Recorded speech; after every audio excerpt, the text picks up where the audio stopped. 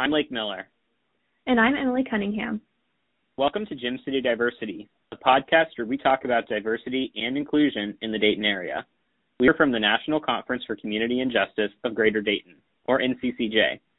NCCJ works in the Miami Valley to increase understanding around the topics of diversity and inclusion. This is our first episode in a multiple episode series highlighting businesses, organizations, and individuals who use their platform to communicate messages of acceptance and diversity and advocate for societal change. Today we are interviewing Sarah and Gus, owners of the Barrel House Tap Room. Over the last year, Barrel House has used their platform and the iconic dry erase board signs to bring inclusion to the center of their business. Hi, is this Sarah? It is. Hey Sarah, this is Lake Miller calling with NCCJ. How are you? Hey, I'm doing all right. How are you? Good. So I appreciate you taking some time to talk with us today. Yeah, no problem. My husband Gus is here with me as well. We're on speakerphone. Hi, hello. Oh, hello. hey guys. How are Hi. you doing? Wonderful. Good.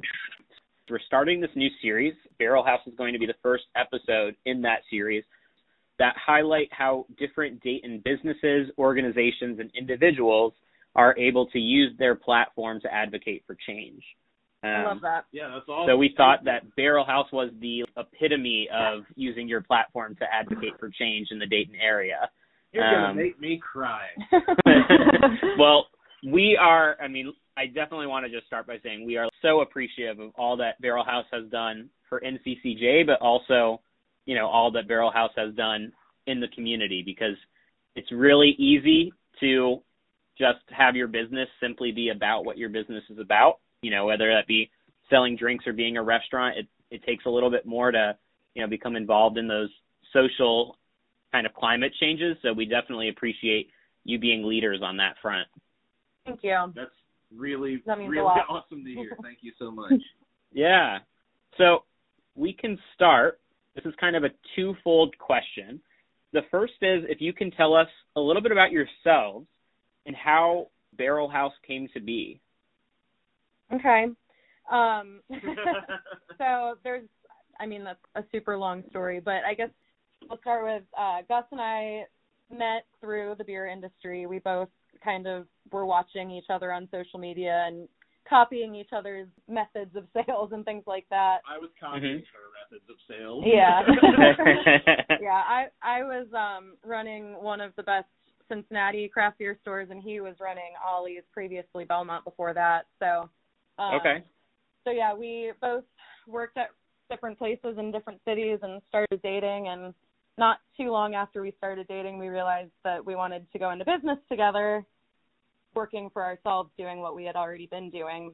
So we just started kind of fantasizing about that together, and then the opportunity fell into our laps for the Barrel House. Gus was friends with the previous owner, and he was looking to sell, so he approached Gus.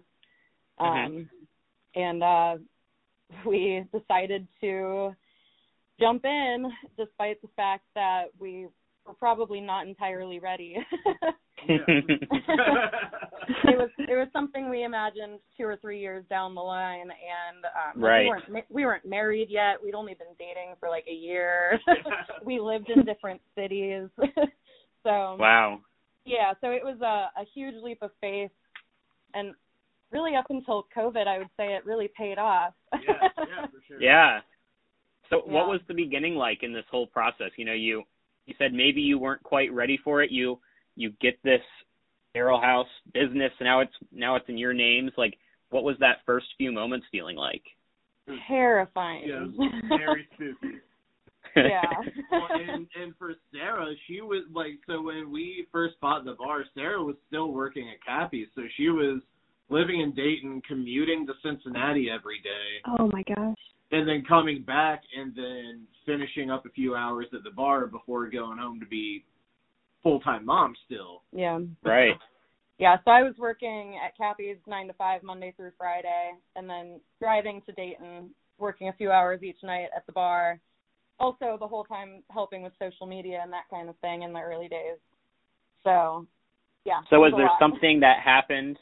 Was there a moment that you thought, oh, geez, I just need to put everything into Barrel House and kind of focus my efforts in one spot? I would say pretty much every day that I sat in rush hour traffic from Loveland. I did it. We bought the business in November, and by January, I was just the most hateful, angry person, just because I was so exhausted and working so hard, and I felt like it was very thankless because Gus was at the shop all of the time, so he was the one getting all of the credit for all of the success of Barrel House, while I was working 3 times as hard, you know. So plus that combined with daily road rage, we got to a point where the business was doing well, and we decided that we could struggle for a little bit if that's what it took. We had a little bit of money saved up, so we just decided to finally take the leap. But also part of it was I didn't want to put my previous employer at a disadvantage because there was a lot that I did there. I was responsible for all of the events, all of the social media, a lot of the buying for beer. So I had been working to train someone to take my position for about 6 months before I finally left. Wow. Yeah. So if I can ask, how old were your children at this point? So this was like 2.5 years ago. 8, so yeah. 11, 8 and 10. Yeah, like 8 and 10. Their birthdays are in August, and they're about to be 11 and 14. Wow. So how did you find the balance between all of these different things while meanwhile raising children? Or was there no balance to be had? There's no balance. It's the constant, like, this is part of what keeps me up at night, is feeling like I'm not doing the best job at all of these various things, you know. It sucks. But yeah, it is what it is. Like, I try my best to be present as a mother, but I also hustle at work. So I try to find balance, but it's literally impossible. Yeah. Right. Wow. So, you mentioned your social media usage, and your business has repeatedly appeared on social media and in the community as a leader in creating an atmosphere for inclusion. How are you able to use your platform to advocate for diversity and inclusion? I mean, I think that we just made a decision early on that it was important to use our platform. I know it sounds cheesy, but I often think back to the Dixie Chicks, now referred to as the Chicks, when they put out the song Not Ready to Make Nice, and they had been attacked for speaking out against the president, and they were furious about it, saying, like, we have just as much right to speak out about our opinions as anyone else. Just because we're singers doesn't mean we shouldn't be able to do that. And I kind of I feel the same way. Like, just because we're business owners doesn't mean we can't have opinions on these things. Right. And I think when it comes to equality, it's not even an opinion. It's just human rights. Right. Exactly. Yeah, and we always wanted the bar to be less of like a bar and more of an extension of ourselves. You know what I mean? So like, we do Wu-Tang Wednesday. We do that because we love hip hop. We do Vinyl Sunday because on Sundays we sit around the house and listen to music.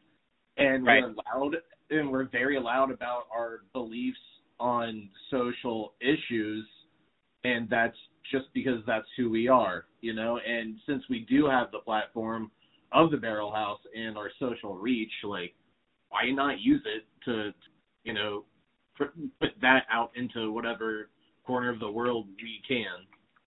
Right. Yeah. And I actually have a background in activism.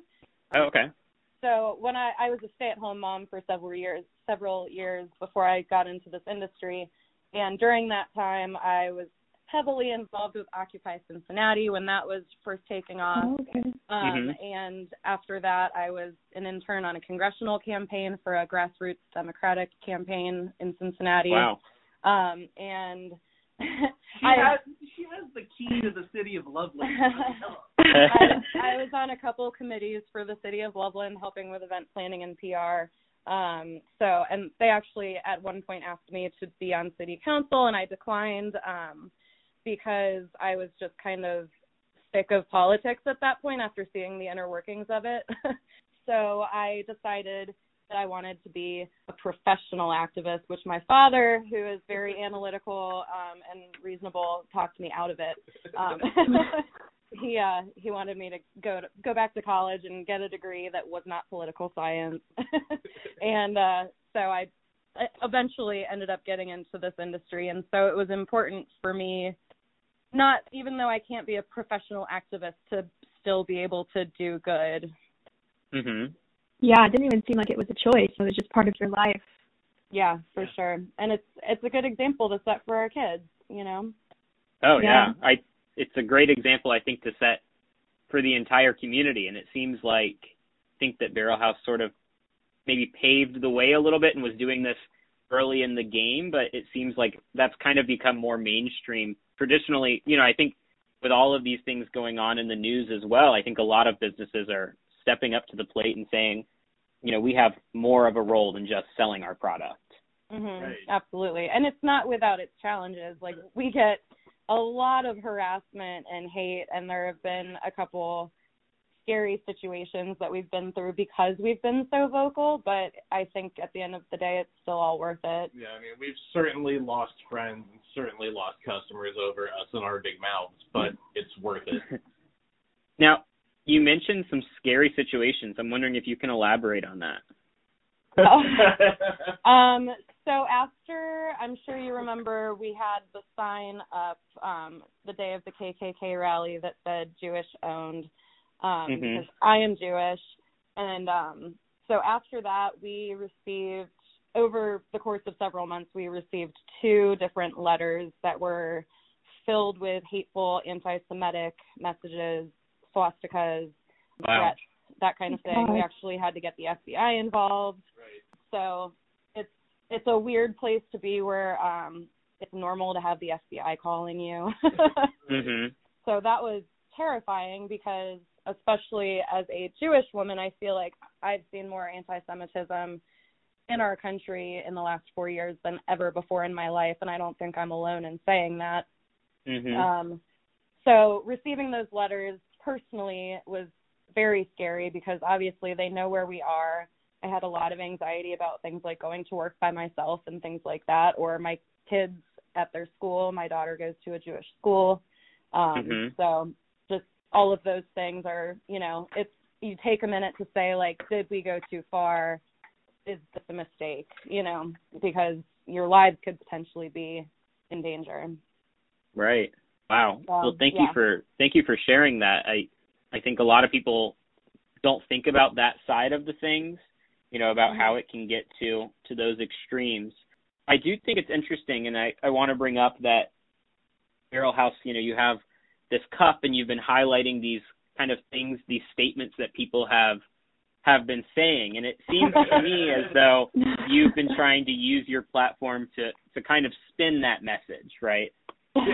Yeah, that's a Gus thing.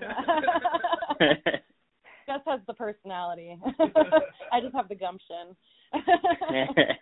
I think that's, you know, I think it's important though, because to me it seems like we're kind of, it seems like a form of reclaiming to me. You know, these people said it and we're responding in a way that shows that your thoughts are not going to tear down what we know is important work. Sure, yeah. I mean, I wish that was the angle I was approaching that at. It was more just like, you know, we were very clearly like getting trolled or whatever, and it's way more fun to just re-troll the trolls, which you're not supposed to do, right? Like, don't engage the trolls. Don't give them a platform. But yeah, I don't know. It's just fun to take that and then use their words to benefit something such as the NCCJ or Black Visions, which we donated the profits from the first round of those classes to. So, you know, they're vomiting all this hate out of their mouths, and then we are luckily in a position to where we can turn that into a positive and raise some money for people that we believe in while also rubbing it in their faces. I think that's well said. Yeah, that's amazing. Like Lake said earlier, it's so much easier to just not do anything, but since you have the platform to do something, I think that's amazing. Thank you. Now, I know know that we've kind of mentioned the negative response that you've gotten from some of these bold positions that you've taken. What about the positive responses? Oh my God, there have been so many. Yeah, it's been overwhelming. We are very, very fortunate to have an extremely loyal customer base, and the love has been overwhelming. We can't say enough how much we appreciate all of our friends and customers and family. Right. I mean, the positivity has been tenfold, if not more, than the negativity. I mean, the negativity happens, and when it happens, it's loud, and maybe that's just because, you know, we're very sensitive people and feel strongly about our beliefs. But, I mean, it's been sprinkled over a gigantic layer of positivity. That's great. That's what we like to hear, and I think that speaks powers to kind of this shift in culture and climate that's happening, and almost, you know, speaks also to just the atmosphere of Dayton in general. Absolutely. I don't think that we could be as vocal as we are anywhere else. I think that Dayton has so much diversity in culture and progressiveness that, you know, we still have a far way to go, obviously, as most places do. But even just, I moved here from Cincinnati after living there for 16 years. So even just coming from there, I love Dayton and the community that we have here. Well, great. Well, we greatly appreciate you taking time to talk to us today. I'm, again, so appreciative of all that you all are doing for NCCJ and doing to advocate for individuals in our community. Well, thank you for doing what you guys do. Yeah. I mean, you're out there doing the real work. We're just idiots with loud mouths. Well, we appreciate it. Keep doing what you're doing, and we'll talk soon. Awesome. Thank you so much. Thank you. Thank you. Thank you for tuning in to Gem City Diversity. Come back next time as we dive deeper into diversity and inclusion. For more information on NCCJ and diversity within the Miami Valley, go visit www.nccjgreaterdayton.org. Make sure to like NCCJ of Greater Dayton on Facebook, follow us on Instagram at NCCJ_of_greater_Dayton, and follow us on Twitter at NCCJ Dayton.